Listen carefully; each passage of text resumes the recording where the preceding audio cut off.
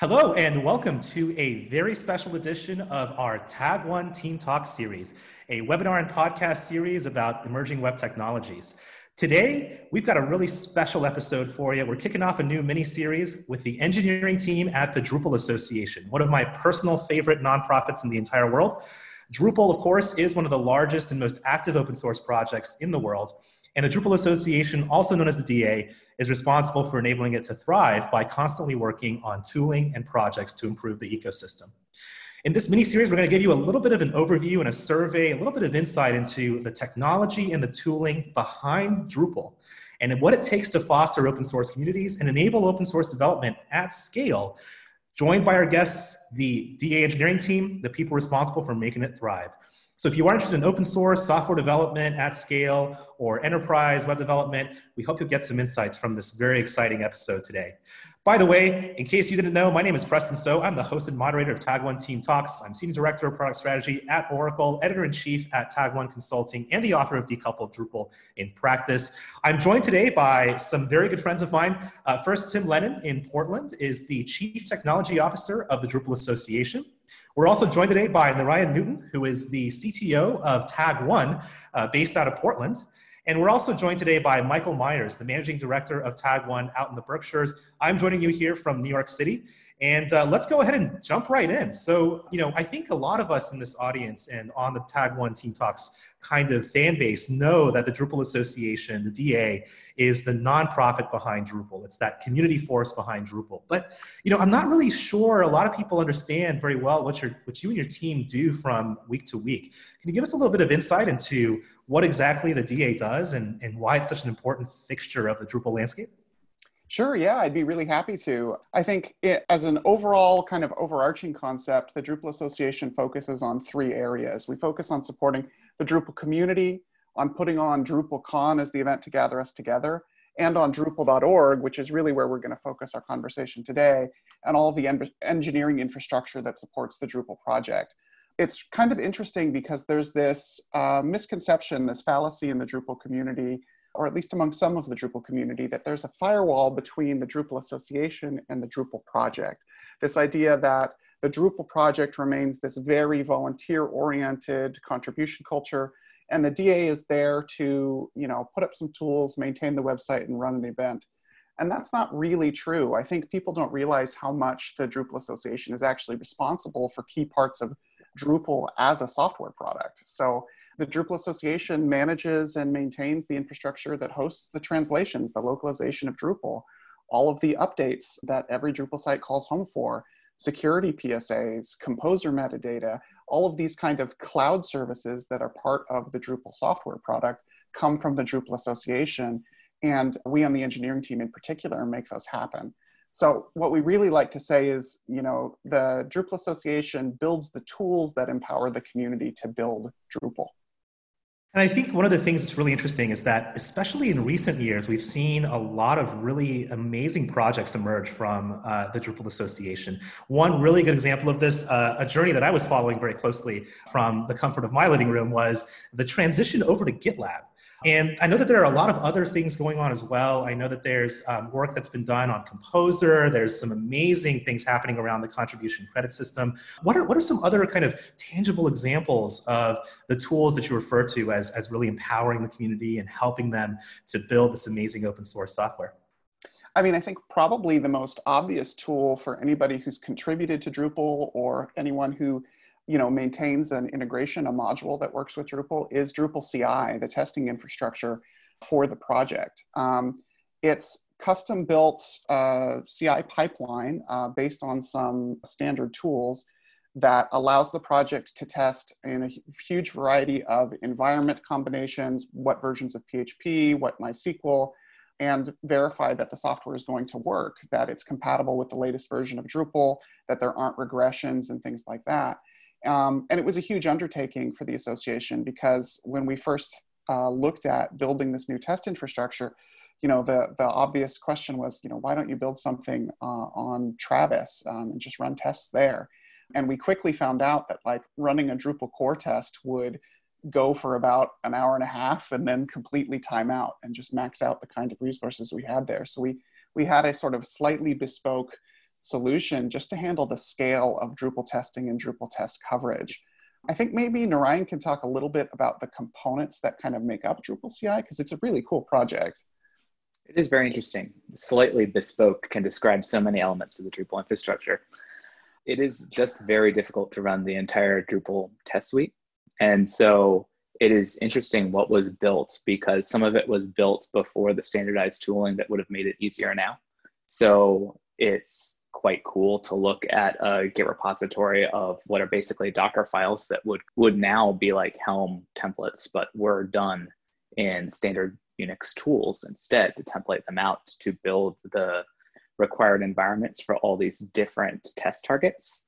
The actual orchestration of testing, instead of using something like Kubernetes, which would be the choice now, is using Jenkins and the EC2 Fleet plugin. So Jenkins is basically managing the orchestration of VMs and spinning them up and using them as test targets, and then actually running the tests on them in a clean room environment, because obviously that's required for testing.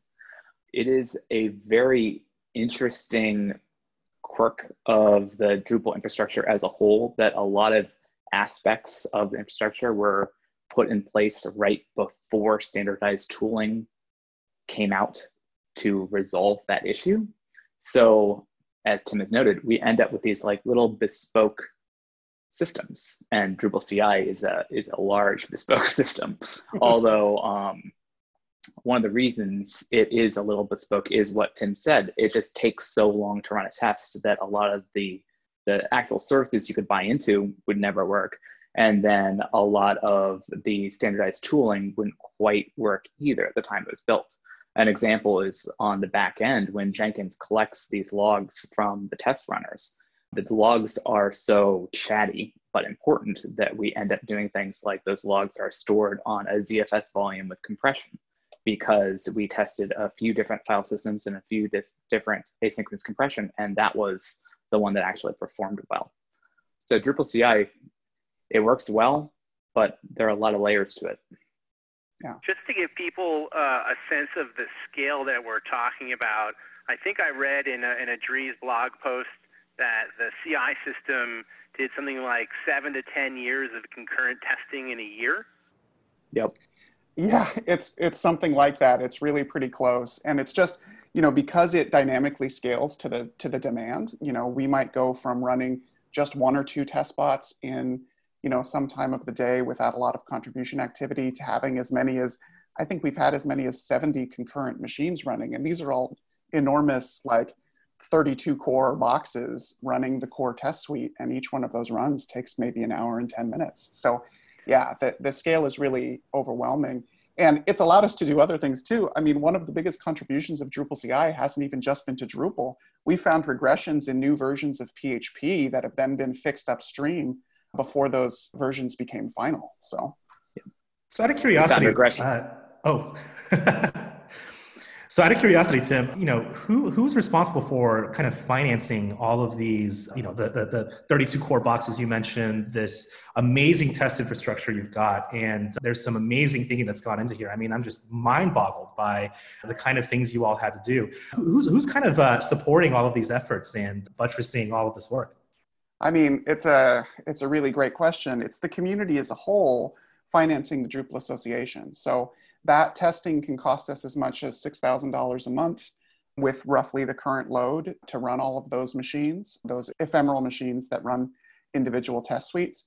So it can be quite expensive, and we offset those costs through partnerships. We get sponsorships. When you're buying a ticket to DrupalCon, for example, or to our new virtual DrupalCon event, those ticket proceeds go into funding the engineering team and the infrastructure we need, whether it's the AWS fleet that runs these tests or any other of these kind of initiatives that we've talked about. So it's the support of individual donors, of Drupal Association members, and organizations like Tag1 and others that kind of funds this and makes it possible to offer this as a service to the Drupal community. And I think it's an amazing service. I have seen so much value come out of Drupal CI, just in terms of the ability for the community to feel like what they're contributing is stable, that they're able to release and tag new releases. It's a really great thing for the Drupal community. And, I think we're all very grateful for that.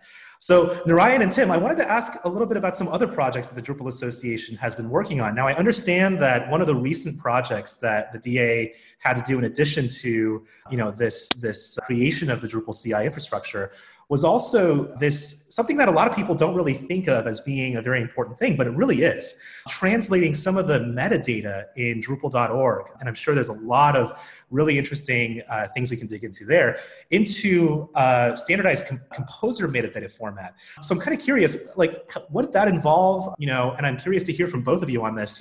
How did this impact the adoption of Composer into Drupal? How did this impact the way that Drupal 8 was developed, semantic versioning? Let's hear the full skinny.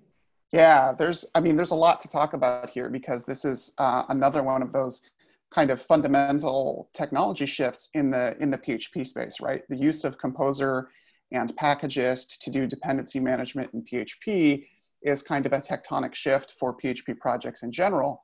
But, as we said before about Drupal being, slightly ahead of these oncoming changes, we always find ourselves in these situations where we've built a solution kind of before the ecosystem settles on something. So Drupal has had its own metadata, of course, for the life of the project. Any contributed module, for example, has its info YAML file that talks about the attributes of that project, and projects on Drupal.org can also have sub-projects within them and things like that.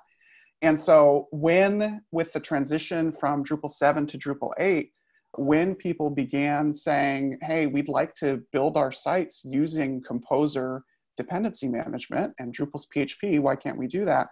We began to understand that we would need to create a sort of transition layer to allow the Drupal kind of file structure and metadata structure to be translated into something that Composer understands as their sort of standard structure.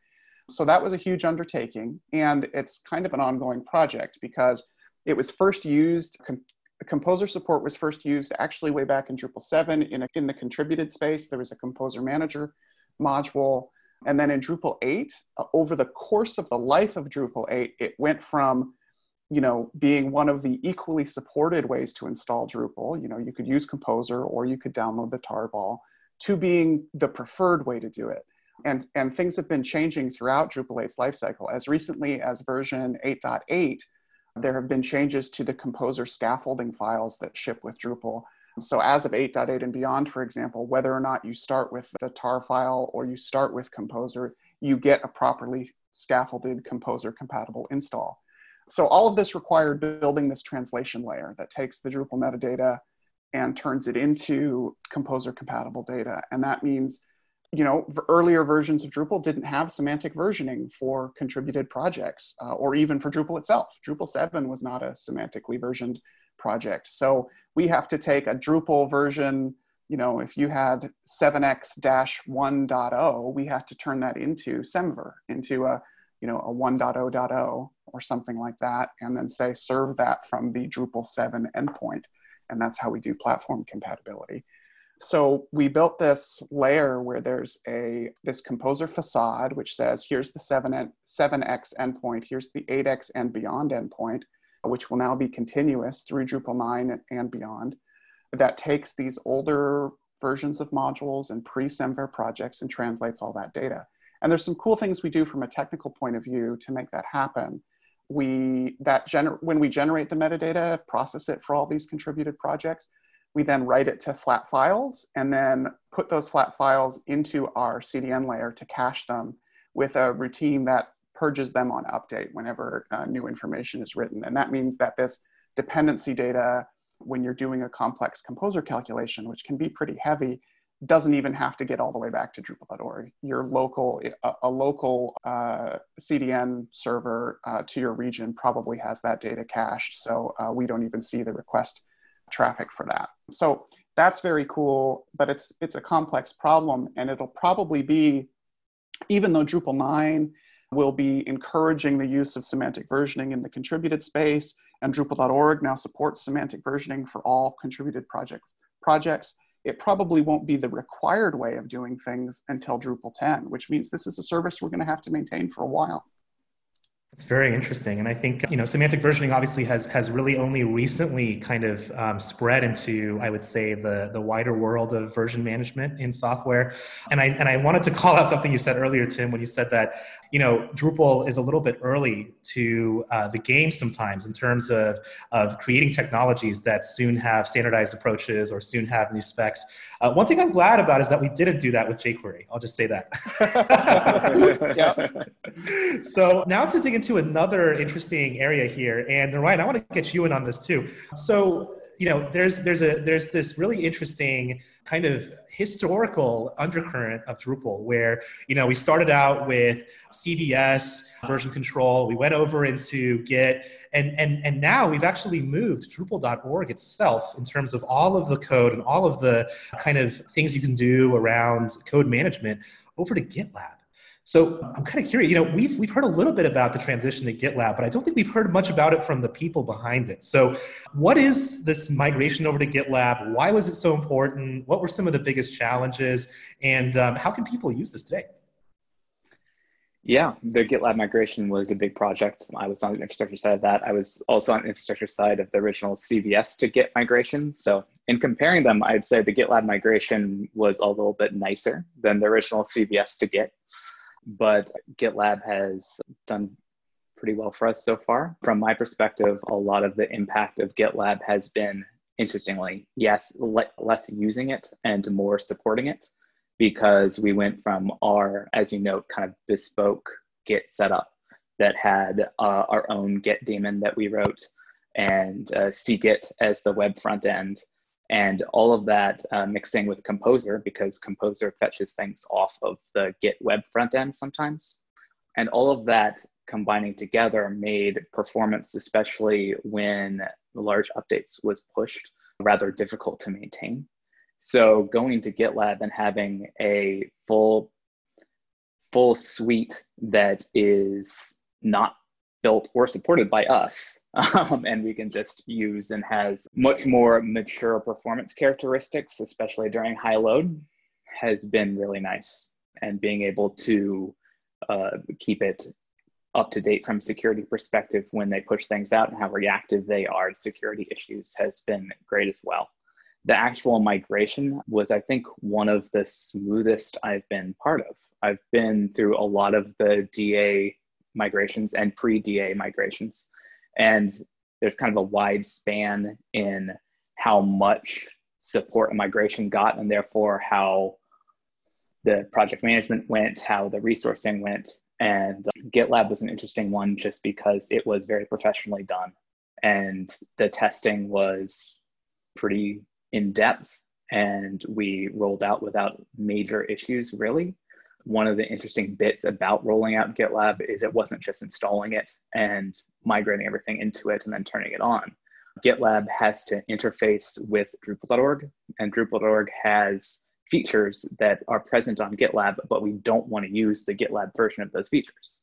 So the integration points between Drupal.org and GitLab and being able to either turn off or block those features in GitLab was a large portion of my task during the migration, is making sure we had filters that would make it so that you could only change options on projects in one direction, because we didn't obviously want to sync unidirectionally for everything. But as far as these migrations go, it generally went well. Tim? Yeah, I mean, my observation was also that this was one of our smoothest projects since I've been a part of DA, so over the last 6 years, in terms of a lack of downtime, a lack of disruption to, changing the entire Git code management infrastructure out from under our very active community without causing us to miss, say, a minor version release. Like we didn't have to delay any of the new minor versions of Drupal. We didn't miss any release windows. We didn't have any significant periods of downtime. Like, it was a really impressive migration. And it's given us a lot of advantages in terms of usability and project acceleration for the end users, right? So the parts of the GitLab interface that we do expose, like the code viewing and commenting tools and a number of the diff tools and things like that, are significantly improved over the bespoke versions that we used before. And while we got delayed by a number of other projects and then doing some big fundraising campaigns, we're still really on track to having the merge requests enabled very soon. Those are working on a development site in kind of an alpha level. And that's going to be another just massive leap forward. Not only will we have proper merge requests for collaboration on Drupal.org, but we'll have these single-threaded fork merge conversations. So, unlike other platforms, we'll maintain the Drupal way of having that single conversation about a solution while still using those tools. So it's just going to be a really cool feature. Plus, I think it's the only migration I can remember where we didn't have a community member just run for the hills afterwards. Yeah, no, it's really true. It's just so tricky because in a lot of these things, especially back in the day before the association had really, I want to say, kind of taken ownership of some of this infrastructure, it was this combination of like, these 3 volunteers have been working on something nights and weekends, and they feel like it's their baby and it's their thing, and they haven't had the resources to do what might be as much as they would like to, even if they have the talent, because they're doing it as a volunteer gig. And over the course of 5 or 6 years, we've been able to take over those things, professionalize them, and then have more stable and more frequent deployment of new features for the Drupal ecosystem. So. Well, I think I definitely share in the sort of, happiness and contentment of the Drupal community when I say that GitLab is amazing, and I think it's going to lead to a lot of amazing innovation. And it wasn't possible at all without, both of you being involved in the project and all of your support. So, I think that it's amazing also that we're keeping the same exact way of doing discourse in Drupal.org. I know that was a big concern of the community was, how do we avoid these scattered issues everywhere, these constellations of conversations that just never go anywhere and never can refer back. So very, very glad to hear. Looking forward to merge requests, especially to see how that goes. So, Tim, you mentioned that there's a lot of work that goes into the Drupal Association's infrastructure for Drupal.org. And you also mentioned something that I think is really interesting and really important from the open source perspective, which is that when it comes to volunteerism and open source innovation, sometimes you just can't rely on volunteers to do the mission critical infrastructure. So I'm kind of curious, there's another example of modernization that I know the Drupal Association recently undertook or is still currently in the process of doing. Narayan or Tim, what's this whole infrastructure modernization phrase for in Drupal.org? And what are some of these words that I see on the page here in my notes that I don't understand? Let me pull back for a moment and talk a little bit about that concept, right, of volunteerism when it comes to infrastructure and services, because I think there's actually a really interesting point that the open source world could understand better and should talk about more. So volunteer contribution is one of the most powerful forces in the world for creating software. It's the basis of open source, right? It's the reason that these things work, and it's the reason that open source software is better. It's just a superior way of building the tools that we use. But while you can easily, in nights and weekends, do patch reviews and make merge requests and do code reviews and contribute to software itself, software and services require 2 very different kinds of commitment and architecture. And that's why when it comes to infrastructural tools, testing, GitLab, Drupal.org itself, just keeping the site up, all of those things, those are services that need to be provided. And sure, they're built on open source software contributed by volunteers, as well as by paid staff. But the day-to-day process of maintaining those services really requires full-time staff. It's one of the main reasons why we need an engineering team and why you've seen this difference in service uptime and quality over the time that we've built a real team rather than relying on purely a volunteer space. So I just wanted to set that context, because there's amazing things that volunteers can do to create something, but the ongoing kind of maintenance and care and feeding often requires people who can be dedicated to that in a full-time way. And so to get into what some of this modernization project is, I'll definitely hand it over to Narayan, because it's really cool work. Yeah, the Drupal.org infrastructure is old. It has been around for quite a while, and it's existed in the same data center for quite a while, and it's gone through a lot of transitions. When I first started working on it was the configuration management tree for it was literally CF Engine version 2, which is a configuration management system that probably a good percentage of people have never heard of at this point. The backups at one point were literal tape drives. It has gone from Gentoo to CentOS to Debian.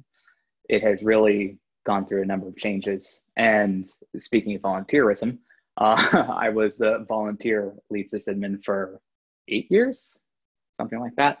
And now have a more formal arrangement with the DA. But a lot of our work recently has been taking this system that has gone through a lot of transitions and has a lot of legacy components because of those transitions and modernizing it to be more what we would walk in and build today if we were starting from scratch, which is sometimes difficult, especially when all the lights need to stay on while you're doing it. So one of the big things we've been working on recently is going from a centralized log server that had minimal integration with everything around it, and you could basically search it with standard Unix tools. It had Splunk and other things on it at some point, but at the end of the day, it was basically just an aggregation point for logs. And going from that to having all the logs in Datadog with all of our monitoring so that you can cross-reference between logs and the actual load graphs of the servers or the error rates from our CDN, which is also in there. And basically having a more modern log platform that you could integrate all of this into one central location and have a good view for the health of the system and more easily track down problems. We did Datadog for that. You can do something similar with Elk and Prometheus, but the idea is just modernizing how we're tracking our statistics and logging so that we can more easily track down issues. Also, a big focus has been updating our configuration management tree. We did originally a decade ago start with CF Engine. We went to Puppet pretty quickly, and the Puppet tree has gone through several iterations, and we're working on the latest to more easily support quickly updating the base OS. My current goal is I really want all of our systems to be able to quickly transition from Debian old stable to stable when it's tagged, just because we have a tendency to lag behind a little bit, and it's good to just keep that going as quickly as possible.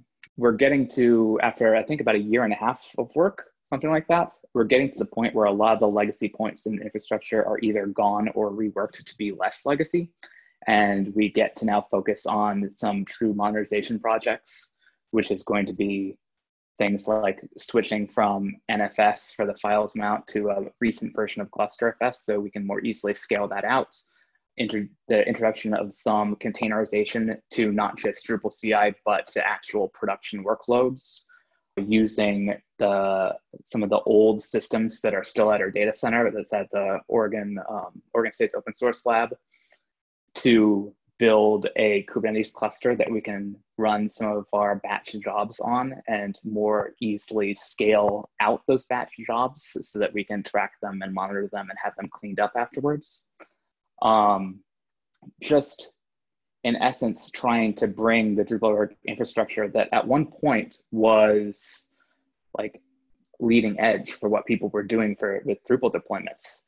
Bring that from what had become a more legacy infrastructure back to something that, if not is bleeding edge, is at least in that area and can be something that can be looked at as an example of one way you can do things, and also is something of interest because it is, we are a community project, and like having people more interested in the infrastructure and more able to help where they can is always useful. I would add to that, one of the most important elements of this is, Dries likes to tell the story about the first, not even the DA didn't exist at the time, but Drupal.org's first kind of financial crisis when the servers melted down because of too much traffic and the shared host kicked him off. And he had to fundraise for the very first server. And it wound up getting a donated, Sun 2U rack. And that original Sun machine, I think, wound up in that Oregon State Open Source Lab at one point. I'm not sure if it's still around, but then we moved on to other bare metal servers and things like that. And the more recent configurations have, made this a portable infrastructure, right? So the other advantage we have is we can now use this mix of like VM-based or containerized portions of the infrastructure, whether they're within the Oregon State Open Source Lab, which still provides kind of deep discounts to open source projects on bandwidth and things. They're still a really valuable partner, but also we can combine that with cloud deployments of portions of the infrastructure as we might need them. Or if we ever had to, we could wholesale lift and shift. So we're in a much safer position for, significant disaster recovery and things like that as well. It's a lot of really key back-end work that's just going to make sure that Drupal.org will still be around for the next decade. My first project on the Drupal.org infrastructure was splitting the web component off of that shared Sun server onto the new web nodes that he purchased on the second generation of servers. Yeah. Well, I definitely couldn't agree more that, especially in this day and age when, there's a lot of people thinking about disaster recovery and hedging against risk management, being able to lift and shift, as you said, forklift the entirety of the Drupal.org infrastructure potentially in a situation where, things are happening. That's a really, really amazing development in Drupal's infrastructure, Drupal.org's infrastructure. So very, very happy about that, because it means that even if the apocalypse happens, potentially we'll be able to put it all onto a spaceship and go to planet B. Another apocalypse, you mean? Yeah, another likelihood of an apocalypse. What are you talking about? Another pandemic, yeah. Yeah. This time, hopefully, it's a pandemic of joy instead of a pandemic of a virus. But God, anyways. I hope so. So, we've talked a little bit about the infrastructure, and I think, I join in with the rest of the community in saying how much we appreciate the efforts of the Drupal Association, obviously supported by Tag One and a host of other folks in the community, to really raise up the stature and the caliber of what Drupal is capable of, and it's a testament to both of you. So, curious now, we've talked about some of the recent history of Drupal.org, recent history of Drupal Infra. What are you working on now? I know that you mentioned that you're working on GitLab still. You're working on some of the last milestones, I believe, in Drupal CI. What are some of the other projects you're working on? Yeah, so there's a number of cool things going on, and a lot of it centers around supporting Drupal 9's release and then supporting the next generation of what Drupal will need throughout Drupal 9's lifecycle, right? So we're actually adapting a lot of what was built for the Drupal CI system to support the Drupal 9 readiness push, right? A lot of the deprecation testing, there's a weekly batch that takes place using the Drupal CI infrastructure that feeds Gabor's dashboard of what projects still have deprecated code they need to change. So we got that system built out in order to support that effort. Very recently, we've worked with the Drupal Rector team, and that project is being maintained and financed by Palantir, and it has some partners working on it from a number of other organizations, Acquia and others. And so now Drupal CI actually automatically generates Drupal Rector patches, which are these patches that will fix changes that you need for Drupal 9 compatibility for you automatically. So it generates these fixes, and that's already been used to make a significant portion of the contributed module ecosystem Drupal 9 ready. So that's super exciting. There's tons of other things coming around though. So we want to further emphasize and educate the community on how to use semantic version properly. We're working on spinning up the first virtual DrupalCon. So we're working on infrastructure needs and the platform for doing that. We've talked on this previous podcast in an earlier episode about the Automatic Updates initiative. That's an initiative that's still in progress. The first phase of work was really great, but there's a second phase coming and still something we want to work on. So there's all sorts of things. I won't run through all of them, but the main goal here is because of the work that's been done over the last several years, and because of the help that we've received from Tag One and some others supporting this, we've moved from getting out of the whole of legacy projects and legacy code and into building true community multipliers, things that empower the community to do more, to spend less time working around old processes and older tools and more time actually pushing Drupal forward. So that's what a lot of these are really centered around.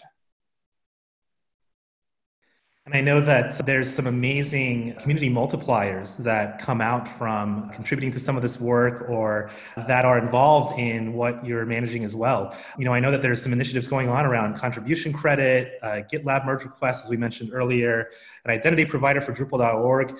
I'm kind of, I know that there's a lot of topics here. So, is there one particular, let's say, community multiplier from this list that is particularly interesting to both of you? Well, if I were to pick one, and Narayan's may be different, I'm actually really excited about the contribution credit system that we've built for the Drupal project on Drupal.org. I actually think that the notion of measuring the open source contribution economy and really studying that in pretty much an academic way is, first of all, fairly unique. I'm aware of very few other projects that have attempted something on this scale.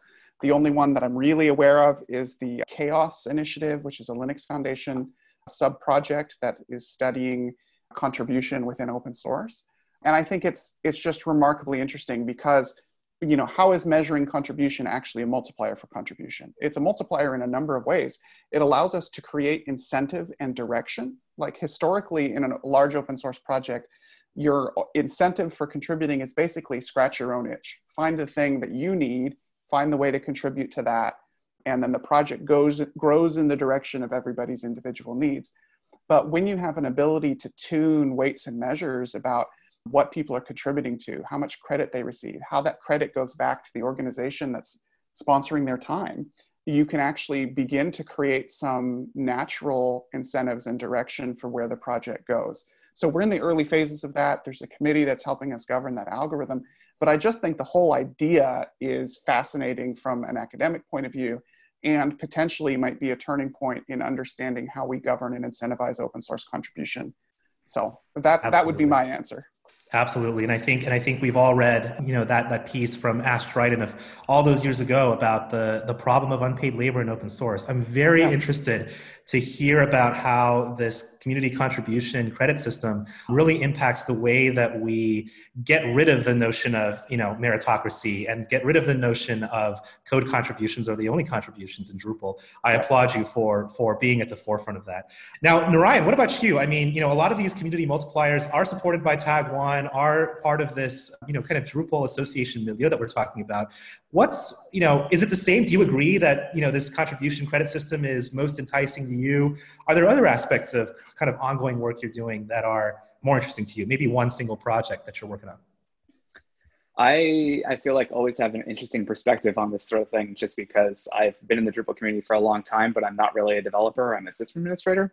So I would say my two would be upgrading Drupal.org and the substate sites to Drupal 9, because a lot of my tasks right now are kind of not directly related to that, but about getting the underpinnings ready for that, making sure we can run, we're not gonna be able to do that all at once, so making sure we can run various versions of both Drupal, PHP, and the stack underneath. So there's that. And then one thing I'm definitely very interested in is supporting a virtual DrupalCon and selecting the platform for that and making sure Drupal.org as a whole is ready for that. I would say that's a mixture of interest and fear, but I'm very focused on it. Yeah. And you've identified two really interesting things on the two opposite ends of the spectrum when it comes to the diversity of open source contributions, right? You're talking about very deep into the infrastructure about PHP and enabling that stack underneath.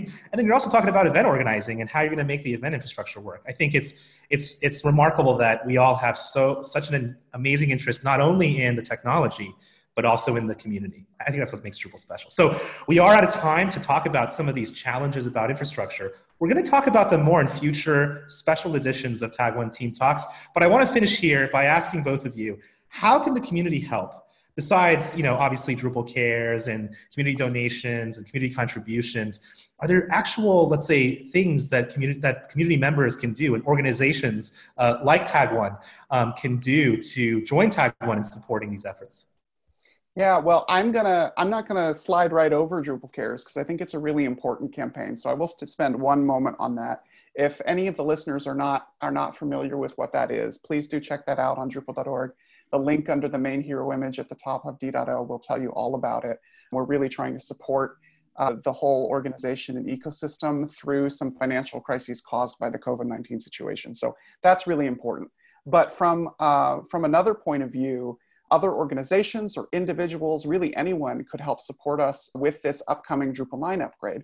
Drupal.org uses a ton of contributed modules, just like any other Drupal site. So anybody out there who wants to take a look at what Drupal.org uses and help get it ported and ready for Drupal 9 would be making a great contribution.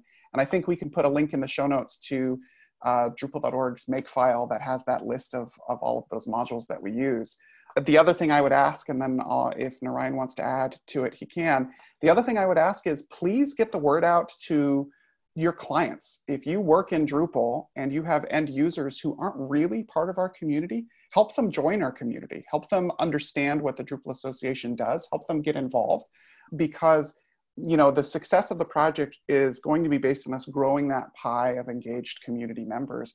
And that end user audience is in many ways the hardest for us to reach. We can reach all of you, all of the contributors, all of the people who build Drupal very well, but you're the ones who can reach the actual end users themselves and help us reach them. So please try and do that. Anything to add there, Narayan? No, that all sounds good to me. All righty. Well, I think that there's a lot of really interesting things that the DA is working on. Obviously, I definitely want to take a look at that makefile and see if there's any modules that I can actually work on. Probably not, given that it's been a while since I've written a Drupal 8 module, but I can still give it a shot. And now for something a little new, we have a little segment on the Tag One Team Talks show called the Aside Tag, where we share a little bit about what's going on in our real lives outside of these little boxes that we're currently speaking in. So I'll go ahead and share. We're going to each take 1 minute to share something that we've been working on or something cool, something that's really interesting about what we're doing right now. So for me, this week has been a really interesting struggle to figure out how to get groceries delivered to my apartment. And, it's one of those things where because of this whole pandemic, the concept of grocery delivery has skyrocketed, and now everyone is really into the idea of having groceries delivered. There's a conglomerate very close to where I live that offers grocery delivery, but the minimum is $250 for every order. And I'm thinking, I live alone. I live in my own apartment, and I don't know how I could possibly make it through $250 of non-perishable or perishable food within any reasonable time frame. So I'm currently trying to figure out, do I risk it and go out, or do I stay? It's kind of that classic song, do I stay or do I go? Anyways, what's on your mind, Tim? What's going on with you? Oh gosh, well, with all the extra indoor time, I've been watching a lot of quarantine YouTube, and there's a few shout outs that I would give to things that I found just amusing or reassuring or relaxing or just a way to take my mind off things. Alton Brown, who I'm sure most people out there know from the Food Network, just a fantastic presenter and chef, has done just this short little series on his personal channel with his wife. They call it Quarantine Kitchen, kitchen spelled with the QU like quarantine. It's hilarious. It's some of the funniest media that I have ever seen. So I'd highly recommend that to anyone out there who just wants to see the humor in this whole situation and the way we're living now. I've also been watching a lot of the Adam Savage Tested YouTube channel, where he's doing a bunch of solo one-day builds and all this other kind of content. It's just, there's something soothing about watching someone work with their hands, focus on just some little project that can be completed in a single sitting. And there's some insightful discussion about self-reflection in times like this when it seems like the world is changing. So those are my wins for this little period. I love that. It's wonderful. Narayan, how about you? I feel like I'm coming at this from a bit of a different perspective, but I've been working on a load testing tool. My friend Jeremy and I have been working on taking Locust, which is a load testing tool in Python that we use heavily, and rewriting it in Rust, or re-implementing it. It's not really a rewrite. It's a completely different tool based on the ideas of Locust in Rust to take advantage of multiprocessors, because we want to be able to more cheaply run a test trust to saturate large infrastructure. I'm not sure this really fits the goal of something different from technology, but it totally does. It could definitely be about technology. And Jeremy, for folks who don't know, is the founder and CEO of Tag One, and he is very much in love with Rust. He wants to talk about it all the time. Really? So, Interesting. Oh, interesting. I definitely need to talk to you both about this offline because I've been getting into Rust myself. I know one of the people who co-authored the book on Rust. Very fascinating language, very fascinating things you can do. So, but sorry, we interrupted you, Narayan. Sorry, can you keep going? So that's it. I don't do much of the or any of the programming, but I do a lot of the help with design and testing and designing the load test to prove whether it's better or not, which is always really interesting. Like it's currently what we're working through is that it's much, much better at saturating a very fast response. But in a more real world test, we're seeing segments of time where it stops using the CPU and there's like stagnation. So it's clearly hitting a lock of some kind. So we're going to need to profile that. So things like that can be very interesting. It's little side projects. very cool, very cool. And how about you, Myers? What's going on in your world? Oh man, I'm going to take us back to the food theme because I think, like many of us, being at home, have more time to cook, and certainly, are challenged to get fresh groceries. We're also trying to support local businesses, and I never thought I'd say this, but I went to the farm down the road. Yes, there's a farm around the corner, and they had short ribs. You actually have to shop online now, and they drop it off at your doorstep. But I've been in love with the short ribs for 20 years, trying to find ways to cook them, and I recently started playing around with sous vide. I know it's been around for ages, and I'm late to the game, but it's perfect for stuff like short ribs. And I did a 48-hour sous vide that came out with the absolute most amazing short ribs I've ever done in my life. I was blown away. So definitely recommend, folks, if you haven't already, check out sous vide. I did a pork loin last night, doing ribeyes tonight. Like, I just can't stop doing it now. It's wonderful. Do you sous vide and then finish on the grill or smoke or? Yeah, we have a charcoal grill, so I haven't finished on the grill. I've done a lot of like cast iron pan, nice. Searing. But yeah, that's critical. Otherwise, yeah, that's a real big part of it. I'm still learning that too. I have 2 grills in my backyard right now, so this is near and dear to my heart. Well, obviously, I need to learn how to grill from the people who are experts here. Not just infrastructure experts, clearly, but also how to get a nice char on a hunk of meat. That's great. Well, they both do involve things being in flame a lot. So. Dumpster fires, right? And before we do wrap up here, we are at the end of our time, but I know that Tim has a message for all of our listeners and viewers today. Yeah, so I wanted to say a series of thanks to everybody who's participated out there in the recent Drupal Cares campaign. But I wanted to say a particular thank you to the Tag1 team. We've been partners with Tag1 for many years now. As Narayan has mentioned, he's been involved in the Drupal.org infrastructure since before there was a DA. So there's a lot of this goes way, way back. Our history is really strong, and Tag1 in particular has really helped us and supported us in getting through this difficult time. So I just wanted to say a huge thank you for the work that you've done on the infrastructure, the support you've provided organizationally to the Drupal Association, and all the work you do to support the Drupal project. I really appreciate that. And it makes me, proud to join these kinds of conversations, these podcasts, and talk about how we've done such great work together. So thank you.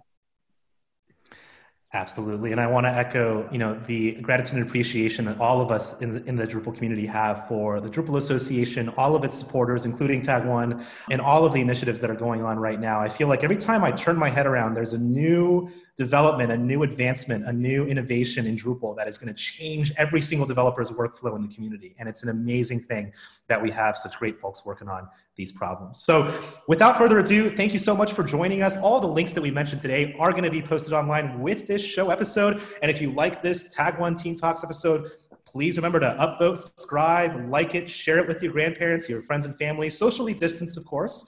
And as always, please check out our past talks at tag1.com/tagteamtalks. If you have any ideas or suggestions or feedback or proposed topics that you want to hear us talk about, you want to bring Tim back to talk more about the stuff that he's working on, you want to bring Narayan back to talk about all the stuff he's doing around load testing, or if you want to bring back Michael Myers to talk about some of his latest culinary escapades, let us know. Write to us. We value your feedback. tagteamtalks@tag1consulting.com. I want to thank our dear friends here today, Narayan, Tim, and Michael Myers, for joining us today. This was Tag1 Team Talks, special edition about Drupal Association, and thank you so much for joining us. Until next time.